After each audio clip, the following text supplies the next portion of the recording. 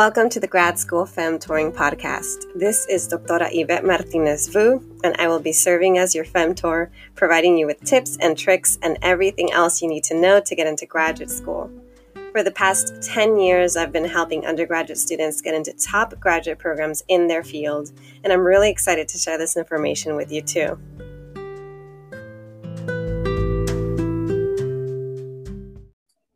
All right. Welcome, everyone. I'm so happy to have a special guest today, someone I know because she was a former UCSB McNair Scholar, so I'm so happy that she's here today. So today we're going to cover the topic of what it's like being a woman of color in the STEM field. And so I'm going to go ahead and get started by sharing her bio. So our guest today is Yanalyn Perez, who is currently a first-year PhD student studying wildlife disease ecology at the University of Maryland, College Park. Prior to grad school, she earned her bachelor's degree at UCSB, surprise, surprise, studying zoology and researching disease ecology. So I figured we could start with you telling us a little bit more about yourself, who you are, your background, what motivated you or inspired you to pursue research in grad school in a STEM field. So all about you, whatever you want to share. Thank you. So yeah, originally when I was very little, I grew up all my life in Los Angeles, so very concrete-y. I grew up in apartments. We didn't really have that much outdoor stuff. And even like, it's kind of crazy because in the East Coast, it's so green. So the kids here are having a good time, I guess. But I've always really loved animals and plants. And I would spend like most of my time outside when I was little, and I would collect like cockroaches and like ladybugs and roly-polies because I thought they were really cool. Like we weren't allowed to have pets in my apartment. So, I really liked animals and I really liked looking at the different plants. And, I'm the daughter of immigrants and my dad is from El Salvador. And when I was little, he would always tell me about all the different animals he'd see, all the different trees he'd climb. So growing up, he's always tried to give me as much outdoor space as he had when he was little, even though it's pretty limited in Los Angeles. So, we'd go to the beach on the weekends, we'd go to the park, we'd go like out on little walks to see birds and stuff. And that's kind of a lot because he worked 6 out of 7 days a week. So essentially on his day off, he would take me outside, which for most people, they would just rest and, catch up on things with their families and stuff. So I'm really grateful and I acknowledge that most of my interest came because of that like effort he put into me, just cultivating that interest. And even when I was little too, like if he had a pay raise, he would get me like a Crocodile Hunter DVD or something with like Animal like Planet. So it was very cultivated ever since I was little. And I'm very grateful that I still have that environment to grow it, even though Los Angeles and the suburbs and the city aren't really a naturey place in general.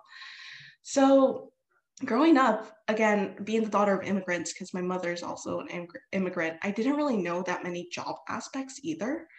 So, I was kind of told like a lawyer or a doctor. Pick which one you want. They're like, you're smart, just become a doctor, and they mean medical doctor. Exactly. It's like, okay, you're better at math, so let's be a doctor. Let's aim for doctor. So I didn't really know there was like many different options for jobs. And so I grew up thinking like, well, if I'm going to be a doctor, I should be an animal doctor because I like animals, so why not? So all my life, I thought I wanted to be a veterinarian just because I didn't really know there was options outside of that. So I went to high school in a magnet system, which I'm really grateful for too. So it was adjacent to the Los Angeles Zoo. So I was able to do like animal husbandry classes, zoology classes, environmental studies, ecology. It was a 2-hour bus ride from my house though. What was the specialization of that magnet school, just out of curiosity? It's ecology and environmental sciences. Oh, that's so interesting. I went to a math science technology magnet high school. So just oh my gosh. FYI, which is why I'm still very good at math. Science, I don't know. Queens. No, but yeah, it was like a 2-hour bus ride and like everyone told me like, you're not going to like it. I was like, nah, I'm going to like it. I know I'm going to like it. So in that like magnet, I kind of discovered there's more options because we had like Earth Days, and we would invite speakers who had different careers in environmental science and ecology. And still I was like, oh, I guess I still want to be a vet because these are more like people involved in everything. And then I finally talked to a vet technician. And I realized I probably would be really bad at it because I'm really emotional when it comes to like animals. And it sounded like a lot of emotional work in accordance to being with the vet, because you have to handle, you know, your patients. You have to handle if you lose an animal, you have to handle talking to the family of the lost patient, or, you know, breaking bad news. And I was terrified of that. And then I kind of had an existential crisis because I was like, oh, if I don't want to be a vet, what am I doing? And blah, blah, blah, blah, blah. And I remember telling my dad this, and he was like, you know, you should be a scientist. And I was like, I don't know if that's an option. He's like, I think you would look good on a lab coat. Like, you're smart. Like, he was onto something. He was onto something. But it was funny because I never considered it at that point. And, you know, I don't know if he knows the full implications of being like a researcher or a scientist. It's just like, yeah, they like go out, answer questions. You like answering questions. You're a curious guy. Like, I see like a scientist being a good fit for you. I was like, oh, you're crazy. Like, I don't know. And then my senior year of high school, when I was trying to decide what colleges I wanted to go to, I was like, oh, maybe I should kind of figure out like what other job paths there are. Because, you know, I don't want to be in debt for a degree that I don't know if I'm going to go into. And especially being in high school and thinking that young, like I was just an overthinker. And I remember talking to a teacher in high school, and he was like, well, maybe like you should go into research. And I was like, I don't know what that means. like biology labs. He's like, what kind of? It's like, he explained to me the basics of research. It's like, you know, you find a topic and you want to expand on it, and you do a bunch of studies to try and expand on it, and you kind of create more knowledge for the collective good. I was like, well, I guess that sounds better than like a 9-to-5 job and like an office job and stuff. So I decided then that maybe I should look more into research. But again, I never had like the guidance of like, oh, like a master's or a PhD. Like, I just thought you go into college and then you come out a researcher.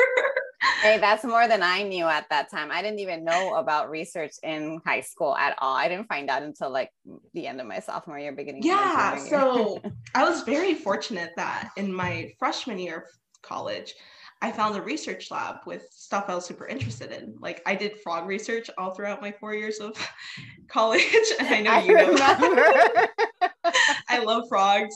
And it was a very wonderful blessing. And I don't think I would be where I'm at without that lab or without the people I met in that lab. So the postdoc I work under during my first project, she was also a first generation student. And I remember telling her, I was like, you know, I want to get into research, but I don't really know the implications of that. Or I don't know if like I have enough money for that. Because, you know, I also hear like grad school, like PA school, like post-bacs, all these different things. I'm like, oh, that sounds like money. I don't have money. And she explained to me the whole system. Like, she was like, you know, don't feel bad. Like, I was in your position when I was in college. If you want to ask stupid questions or questions you think are stupid, ask me. If you think these questions are like redundant or like you think that they're easy answers, still ask me. I know it's a scary field for you, and I want to be the person to like guide you where to go. So because of her, I realized that I could do a PhD and that it's funded, that I don't have to pay out of pocket essentially. And, you know, I was like, well, you need a master's. And she was like, no, you don't. Like, just go straight into a PhD program. And typically, too, if you want to get a master's, you can find funded masters. And she kind of went into like all of the logistics of it. And like, this is what you would need to get into like grad school. You need research experience. You need connections with your professors. You need this and that. And I felt very fortunate because I feel you typically don't get that type of guidance when you're like a woman of color in STEM, you know? That's what like, I've heard as well. Yeah. You don't, like, especially in a school like UCSB, which is like super big. It's a huge research institution, very credible, very name-worthy. It's just very competitive within. So it's really hard to get those resources. And typically, you know, disadvantaged groups aren't going to get that. So I feel very extremely fortunate to have had that since my freshman year and kind of know what I needed to do to get into grad school. And then also the McNair Scholars. So I think, yeah, being like, that's how like my interest cultivated in research. It like was throughout my whole life and kind of just cultivated and like defined itself in college, which it's great. I was going to say it's so interesting because you actually started talking about what I was going to ask next, which is like, what was it like being a woman of color in STEM as an undergrad? You kind of started to talk about how thankfully you had good support. But also if you could kind of expand a little bit more on that and then tell us then maybe the difference between what it was like being a woman of color in STEM at UCSB and now in grad school at University of Maryland, because they're two very different places, spaces, and two very different experiences. And even like your identity from undergrad to grad school, being a grad student is so different. So I'm just curious what you've learned. Because you remind us what year you're in grad school. I'm in my first year still. Oh my gosh. So but you're just like fresh after, you know, in your second semester. Oh my goodness. Yeah, I feel like a fish out of water. Yeah. Frog out of water. Great question. Yeah. As an undergrad, I struggled so badly with imposter syndrome, and I didn't even know that was a term until my second year. So it's kind of like the thing where you don't see yourself being represented in the field. And you know, this is just one of my biggest gripes with STEM and with life sciences, because specifically with life sciences like ecology, biology, all those fun life-related stuff, the majority of, you know, people in there are actually women identifying or women. So it's kind of funny to see like, oh, I still feel underrepresented in a field that's mostly dominated by women. It's funny, I've heard that too. Yeah. Yeah, and it's typically just because it's mostly white women who dominate the field. So it's, as an undergrad and you're kind of navigating out of the weeder classes into like the upper div classes, there's never really been a time where I saw myself being represented fully in any of those classes. Like the only time I saw like a bunch of diversity in the STEM classes happened to be freshman year, the first semester or like quarter of chem. You know, because everyone wants to be a doctor. Everyone is trying to get into the bio major. And then by your second quarter, the second part of it, more than half of the class drops. Oh, wow. Because it's a hard class. And again, it has to do with resources as well. So if you went to a really good high school that taught you how to like prep for classes, prep for tests, like built up your study like repertoire, you're going to do good. You're going to see all these materials. You're going to know how to study. You're going to know how to like tackle it. But if you really didn't, then you're kind of at a disadvantage because you have to figure that out on yourself. And most people I knew, and myself included, had jobs. So I saw and knew people who would spend maybe like 7 hours a day studying the material they needed. And of course, they came out with an A.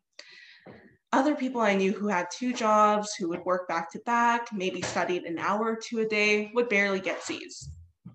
So it's very disheartening because, you know, you're in a college setting and you would think everyone has equal opportunities to these resources.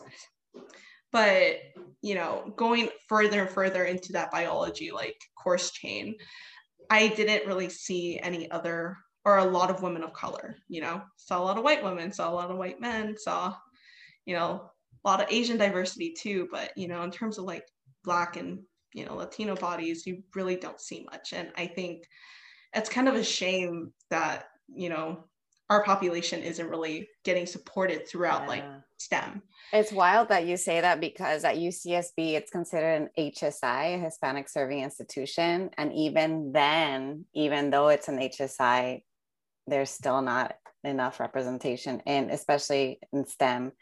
And so you have like double marginalization or multiple forms of, because it's not only being, you know, a person of color, but also being a woman. So it's like, maybe you might have found some Black and brown men in your classes, but even fewer folks who were like you.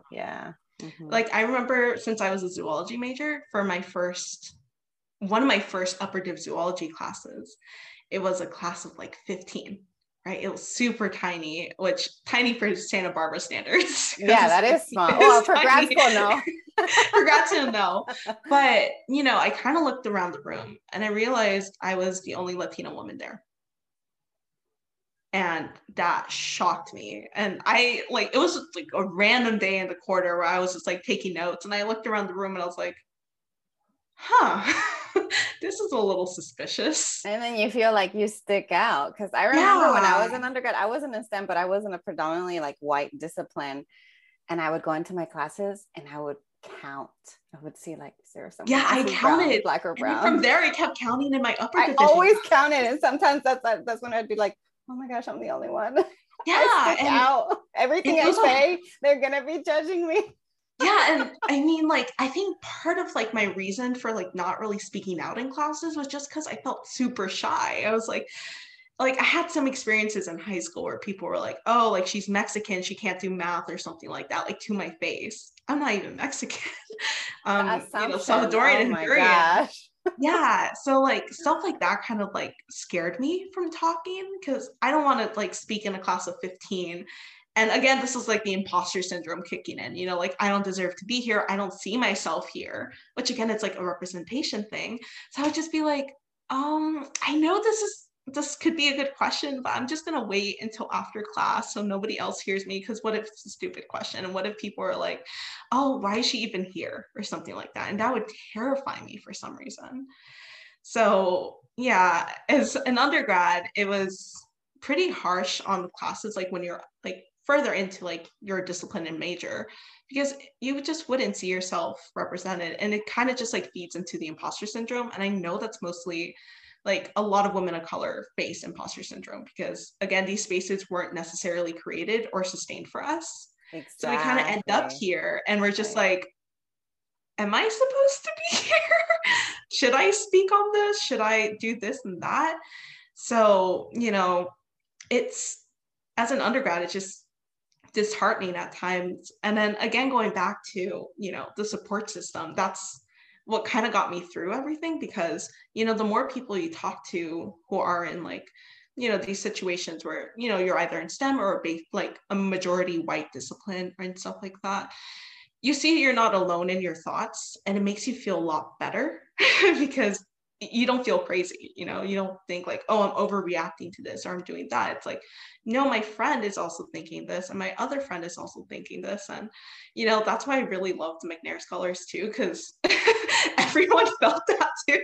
Yes. So it was super easy to talk to people and be like, do you guys feel that, or is that just me? And you feel less alone. And in terms, you just feel more supported, because then your friends would be like, oh, like, no, just talk. Like, if you have a good question, like, what's stopping you? And yeah, so basically as an undergrad, being in like, a predominantly white and, non-Black or Latino space, it felt disheartening at times, but I guess having the proper support system really did help me get through it. And, wasn't my main focus. It was extremely difficult to like stay and maintain my grades and do all these things, especially as an undergrad trying to get into grad school. You're expected to do research, you're expected to form connections with your professors. And at the same time, if you don't have support from your family, you're expected to work and you're expected to do this and that. So I was very stressed, but at the end of the day, I was really grateful for everything that came along my way, which are the people and, all the opportunities. That leads us into now you're at Maryland, or you're in Maryland, you're at University of Maryland. And now I'm curious, because that first year is rough for everybody. We actually recently had an alumni panel come in and talk to our McNair Scholars. Some of them were in their second year, some of them were in your cohort. And everybody was saying like, I remember it was so hard my first quarter, and then my first year, it was rough. And so I can only imagine how things have been for you. So I'm just curious if you can just share a little bit more what you've learned just from having survived your first semester and now trying to kind of manage and wrap up your second one. Is it done? Mm-hmm. It's not done yet, right? Next week it's done. So oh my gosh, you're about to wrap up your first year. Yeah, I'm basically done with my first year. Oh my God. So yeah, as an undergrad, like I was stressed out about the spaces. I was stressed out about like speaking, and I have the support system. Currently, it's even more difficult because I haven't met people from my cohort, essentially, other than Zoom calls. And I would want to assume that, first year of grad school is extremely hard regardless. But I think being virtual as your entire first year is insanely difficult for me. And typically again, when you're like entering high school or you're entering undergrad from high school, this is the time you develop like your study methods, your effective methods. You start to discover, am I a morning person? Am I a night person? Where do I work best in, like outside my house or this and that? It kind of blurred the lines from undergrad going into grad school, just because it's a different field all in all. Like there's different expectations. So, I've been TA in my first two like semesters. So being in charge of handling lesson materials for students, and then being in charge of figuring out where I want my research to go, reading 15 papers or more, like on a weekend when I'm supposed to be resting, and, struggling in classes that I find extremely difficult. And it's really hard to kind of make the spaces where I have like a support system, just because I haven't been really able to talk to anyone. And I'm actually really grateful for Maryland, because our biology cohort is actually super diverse. That's good. So yeah, it's a very nice difference from what I was used to in Santa Barbara. Even the undergrad students are much more like, it's a huge diversity, like who's in like the biology and ecology classes. But in terms of like my specific cohort, there's still some diversity issues, but I have been able to find other Latino women who are actually like in my same like concentration, who are actually ecologists. Wow. I have someone on my committee who is actually a professora. That's great. Yeah, and I talked to her so much. Like, I'm like, oh, did you have issues with like this in your first year? And she's super helpful and like a source, like a nice source of, resources and advice. And again, she's on my committee, so I always like bug her and stuff. But you're not bugging her, by the way. I know. I feel like I ask her some dumb questions sometimes. But she's awesome. I really appreciate having her. And my PI is also a woman. So sometimes when I'm having like issues, like, feminine issues, I can talk to her and be like, hey, like I'm feeling really sick today and I really can't come in, or, I feel really overwhelmed and like everything that's like coming my way just feels like it's a lot. She is really sympathetic with that. And, I have like the beginnings of a really good support system. I just haven't been able to fully flesh it out because I haven't been able to meet anyone in person. Or it takes a while. Even if it had been in person, it takes really? A while to build community, to find people. I mean, I feel like I'm still trying to build community as PCSB, and it's been 5 years or 4 years. So it takes a while. Don't worry. I'm not saying it's going to take you that long. But I remember my first few years of grad school, I didn't have that support system set up. And so I went out and kind of tried to find it or build it. And it wasn't until I was actually done with coursework that I really started to form those support systems. So you can get a head start as early as possible because you know better. So I didn't. No, I feel it sounds like you at least have at least one cheerleader, which is that person on your committee. Yeah. Yeah. And like my advisor too, because she's very like, sometimes I'll tell her like, hey, I feel really overwhelmed. And specifically last semester, I had a family member pass away. Oh, I'm sorry. And yeah, I was very distressed. And I, reached out to her like, hey, I know I was supposed to do this project, but I really need a week. I want to go back to California, be with my family. I know it's really inconvenient, but she like reassured me nothing's like, your personal matters are not inconvenient. Your, worries, your stress are valid. Take the time you need. We will figure out what we need to do when you come back. That's good. Yeah. And, I also like messaged my the department head and the concentration head, like, is it okay if I take some time off the semester? Everyone was super helpful. Like, yeah, take your time. Just make sure you get your TA stuff in order. But if that's not an issue, if your PI knows, like, go ahead, take the time. Let us know when you come back. Let us know how you're feeling. So the department itself is super supportive and had the beginnings of a nice community. Yeah. So I would say that from undergrad, I kind of knew that I needed a support group. So going into grad school is something I knew I needed. And that's why the program was really appealing to me to begin with too, because most of the grad students said they felt super supported by the concentration head or by their advisors or by the other students in the cohort. So that was my main focus.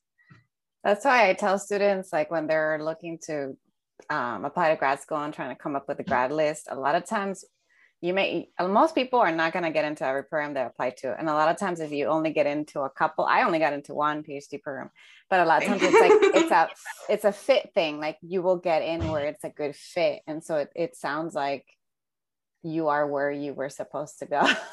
Yeah. In terms of support and fit. Yeah. Yeah. So I only got into one program because I messed up some of my application You did not mess up. Stop. It happened. All you need is one. And once you get that PhD, no, it's going to be like, hey, how many grad programs did you get into? I know. I'm still a doctora, even with just one acceptance. So no, but that's the thing. Like, I think it's crazy how like it all worked out, because at the time it's like, well, I really like Marilyn because the postdoc who was my mentor my freshman year actually did the same program. Wow. So she was the one who was like, you know, it's a very good program. Do not go with my advisor. Please do not go with my advisor. But everything else about the program is amazing. And you could thrive if you find another advisor. And I was like, okay, stay clear from her past advisor. I hear that. And then, yeah, I applied to like 2 other schools and I kind of messed up. And one of them was a funding issue. So the professor was like, yeah, you're going to get in, you're going to do that. And here's a lesson. Nobody knows if you're going to get in because funding is always a mysterious thing. It really is. Yeah. Because he was so positive, like the professor in Michigan, who was like, yeah, you're going to like be like my only student studying this system, which is going to be great. You have a lot of background here. Like, I'm very excited to have you. Like, you're going to love it here.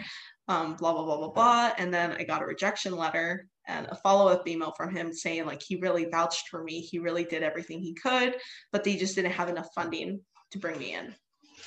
And I was like, oh, okay, well, I was hoping to go to Michigan. And then Maryland came through. And then I talked a bit more with the postdoc and with some of the current students. I was like, wait, this is actually a really good fit. I think everything worked out the way it was supposed to. Exactly. You never know. Yeah.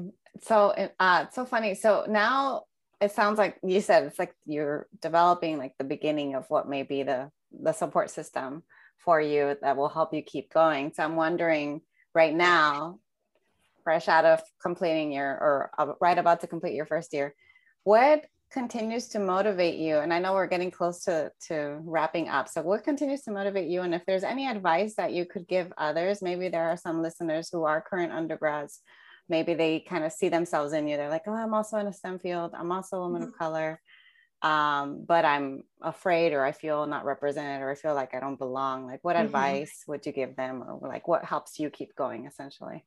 So typically when I used to mentor students at UCSB too, I would tell them like, you know, do like, it sounds really cheesy, but do what you really want to do. You know, like if you are studying like biology because you feel like you need to study biology, you're not gonna like, you're subconsciously not setting yourself up to succeed because it's not something you want to do. So if you want to go into research, like you should know that that's something you want to do. Everything that comes with it, you know, like the failures, the extensive nights not sleeping, or, you know, the feeling that you don't belong either. And like kind of overcoming that, understanding yourself on a better emotional level. Like research is a lot of stuff. So if you know you're up to it, like it will happen. And I mean, the thing that inspires me and like motivates me is just my basic love for nature, you know, like I grew up all my life, you know, wanting to do stuff with nature and wanting to be with animals, wanting to be with flowers and the bees and all of that stuff. And, you know, research is an opportunity for me to do that. Like my study system's in Italy with flowers in the mountains. Oh, wow. That's nice. Yeah, I know, it's really nice. And, you know, as an undergrad, like I went across California getting frogs, which is also a dream of mine too. So, you know, research for me is an opportunity to go out and explore these feelings I've had ever since I was little. And, you know, I was fortunate to find my interest when I was little. Some people might find them in their last year of college or like post-college, or, you know, are still finding them. And I think that's totally valid. But, you know, once you find the one thing that you really like and you can explore it, like, I think that's just what keeps motivating you. Like, there's many times this semester where I was like, am I even like fit to be here? Like everything's getting thrown at me. I don't really have that good of a support system yet. Like, my classes, my TA-ship, my research, my write-ups, my grants, like, I don't know if I can do anything. Like, I don't know if I'm fit to be a grad student. And then I would remember, like, these are all hurdles. You really like what you're doing. So, it seems really bad at the moment. And it is bad at the moment. Like, do not underestimate it, but it will pass as all things pass. And exactly. Oh my gosh, I was about to say that. Yes. It always passes, and it feels like the end of the world. Like, it feels like your chest is tightening up. Like, you get an email from your committee, and you're like, oh God. I remember those, so anxiety inducing. Like, they're gonna you get an email from your advisor, and you're like, oh my God, not now. Or like, you get students saying like, oh, I think you misgraded this, and it's like 10 emails at a time, and you're just like, oh, I feel really overwhelmed. And I just remind myself, like, you're here to study wildlife. You're here to study diseases. You're here so that you can get a degree and hopefully keep doing that in the future. And that's what like keeps motivating me. And then also like being called doctora. I want to have that. Soon enough. Trust me, it's going to fly by before you know it. But that's the thing. It's like, I feel like my sole interest motivates me. And also like, I'm hoping to be a professor or like, something along those lines. Hopefully, cross our fingers if the job market isn't completely. And that's the thing, you have options. You can become a professor, you can become a researcher, like, and within the researcher realm, there's like it's not just at the university, it's for industry, companies, nonprofits, like the whole world needs researchers right now. So I think you'll be good. Yeah, but my thing is like, I want to be in a space where I can inspire like people who were like me in undergrad, who were scared because they didn't really see themselves. They didn't see themselves in the professors. They didn't see themselves in the grad students. They didn't see themselves as researchers. And I had like a few experiences as undergrads where I was very like directly reminded of that, like I had an experience at my job where our boss picked out a white crew member from the shift I was leading and said, this is what an ecologist looks like. And I remember that like struck a nerve. Wow. Talked to him after. I was like, why wasn't I chosen to be the ecologist? He's like, well, because she like has more experience. I was like, I have more experience. I have more experience. Why didn't you choose me? The kids that you were saying this to come from a Latino school. They all speak Spanish. And you chose a white woman to say, this is what an ecologist looks like. I'm like, is that a micro or a macro aggression? Yeah. And I was just like, why didn't you choose me? I speak Spanish. I'm Latina. And I'm an ecologist. Like, I am an ecologist at this point. Why didn't you choose me? And he was like, well, I think she was a better fit for like the example. And I remember thinking like, this is going to scar those kids, because some of those kids are going to be like, I want to study animals. And they're going to think back to that trip and be like, it was a white woman, not the brown women who were on the shift. It was the white women. And we know this because we were those kids and we saw those people. And exactly. Mm-hmm. And it's like thing with representation. So another thing that motivates me is that I want to be in a position where I can be representation for students like that. Like, I want people to be like, oh, like, I'm thinking about being a researcher, and could see someone who looks like them actively doing the job and have the inspiration like, oh, well, she can do it. Like, I could do it too. And that's like, again, the whole thing with like representation in the field, because you can't really see yourself succeed. You can't really see yourself in a space if you just don't see yourself. So that's my second motivation. I love that. Those macro aggressions. And I mean, that's the sad reality, is that that's just one of many. And it's just like the one thing about, as you kind of advance further, you'll learn to better navigate those and to kind of advocate for yourselves. And eventually you'll be in certain positions of power that you'll be able to advocate for yourself and for others. So it's kind of nice to be able to like pave the path and lift others as you climb, Yeah. And that's why I'm also very excited about grad school too, because again, like postdocs and grad students like helped me get to where I am, and so does the professors too. But mostly the grad students and postdocs had a hand in hand, like teaching me research, he's teaching me this and that, guiding me to certain things. And I want to do that for students as well, especially, underrepresented students, because we don't get enough resources. And if I can provide that for a couple of students while I'm here for 6 years, like, I feel like that would really just be amazing. So that's also another motivation for me to get through this coursework, get through managing very difficult things at the same time, and just learning to be the best version of myself so I can provide this output and this help for people who want to go into research who don't have the resources and are looking for them. So I'm really proud of you. I'm hoping that I can pull it off. Oh, you will. You will. You've got a strong enough, reason, and like your heart is in it. I can sense it. So I have no doubt. I firmly believe in you. I hope. So the grad school doesn't wipe me out. You are already doing all of the right things. You're kind of advocating for yourself. You're reaching out. You're asking for help. You're developing a support system. All those things are going to help you get by. Yeah. Mm-hmm. And I guess for the last part of your question, like what advice I have for undergrads, honestly, like what I've been kind of mentioning is just a support group, like you can do whatever you want to do. Like I was told many times my freshman year to switch out of my majors by professors. You're not the only one. I hear that time and time again among our McNair STEM students.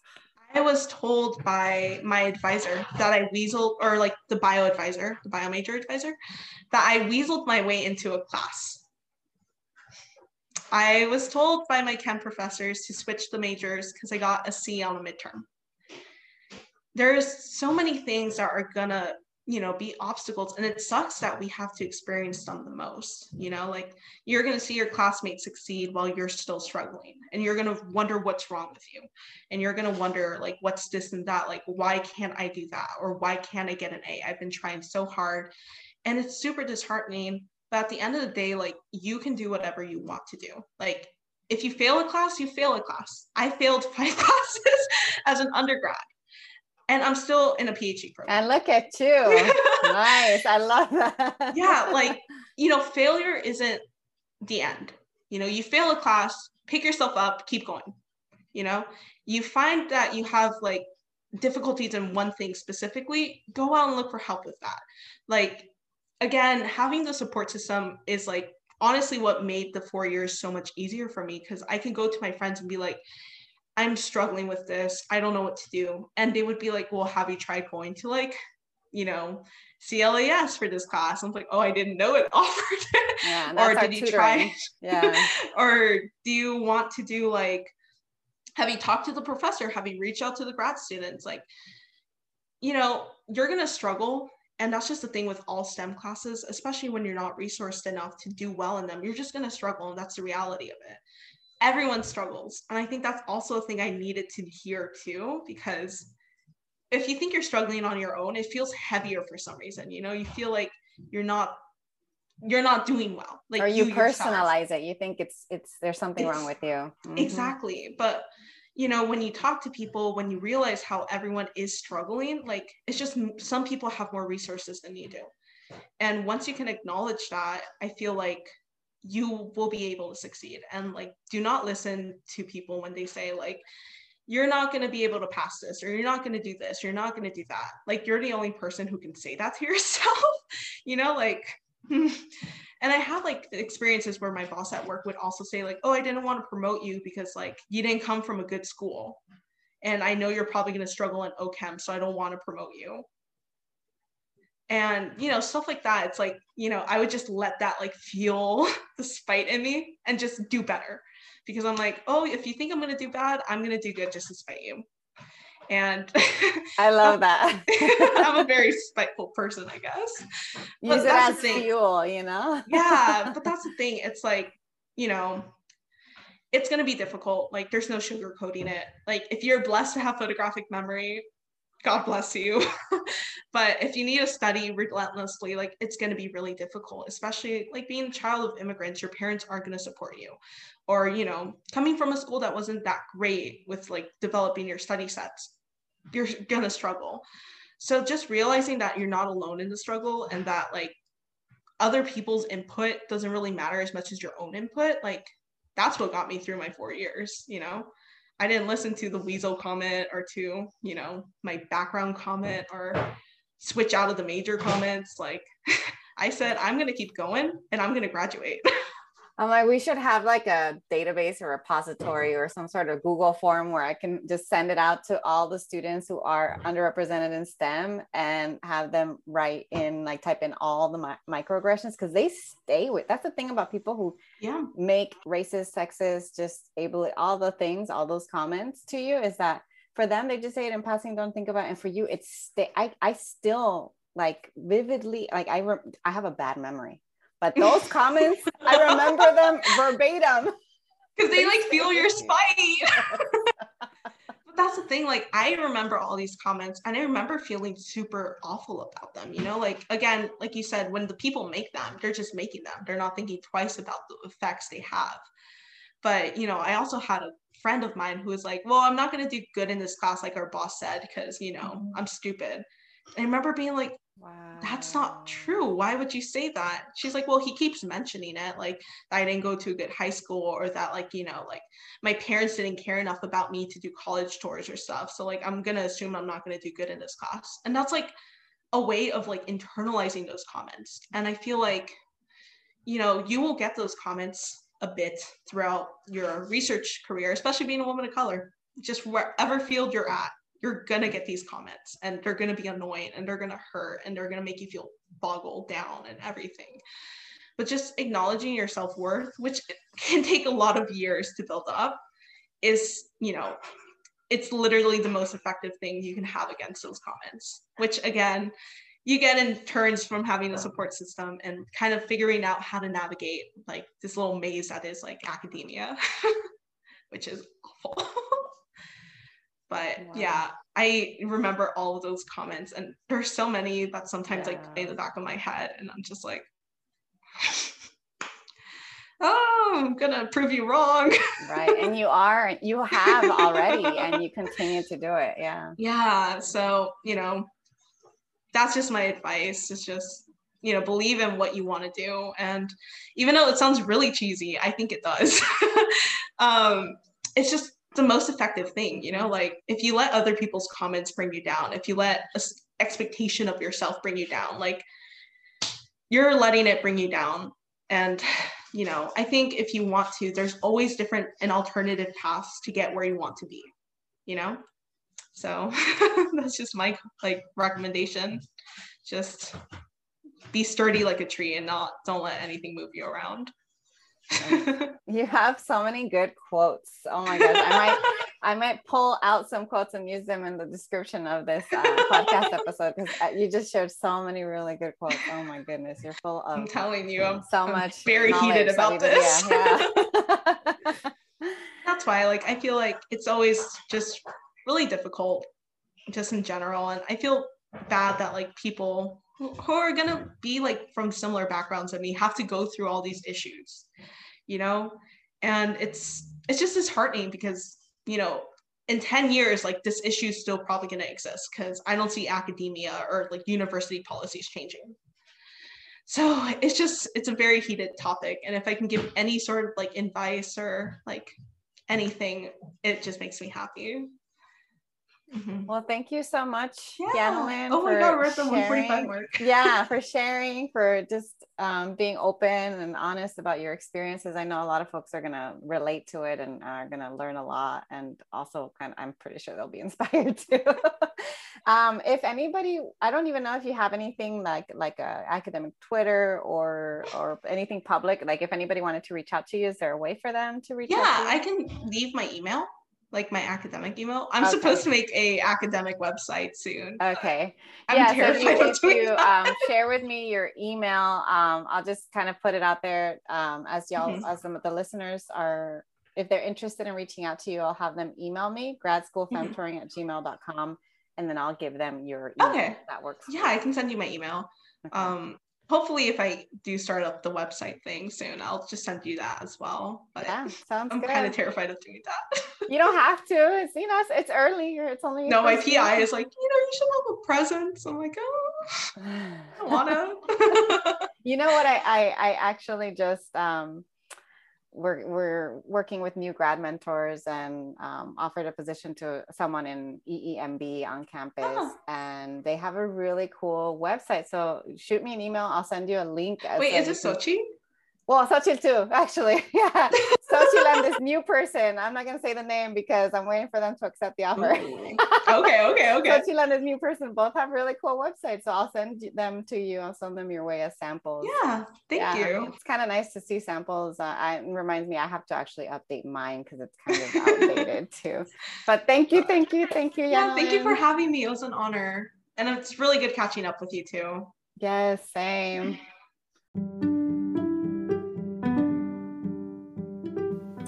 Thanks so much for joining me in the Grad School Femtoring podcast. If you liked what you heard, please rate this podcast on iTunes, Spotify, or anywhere you tune in.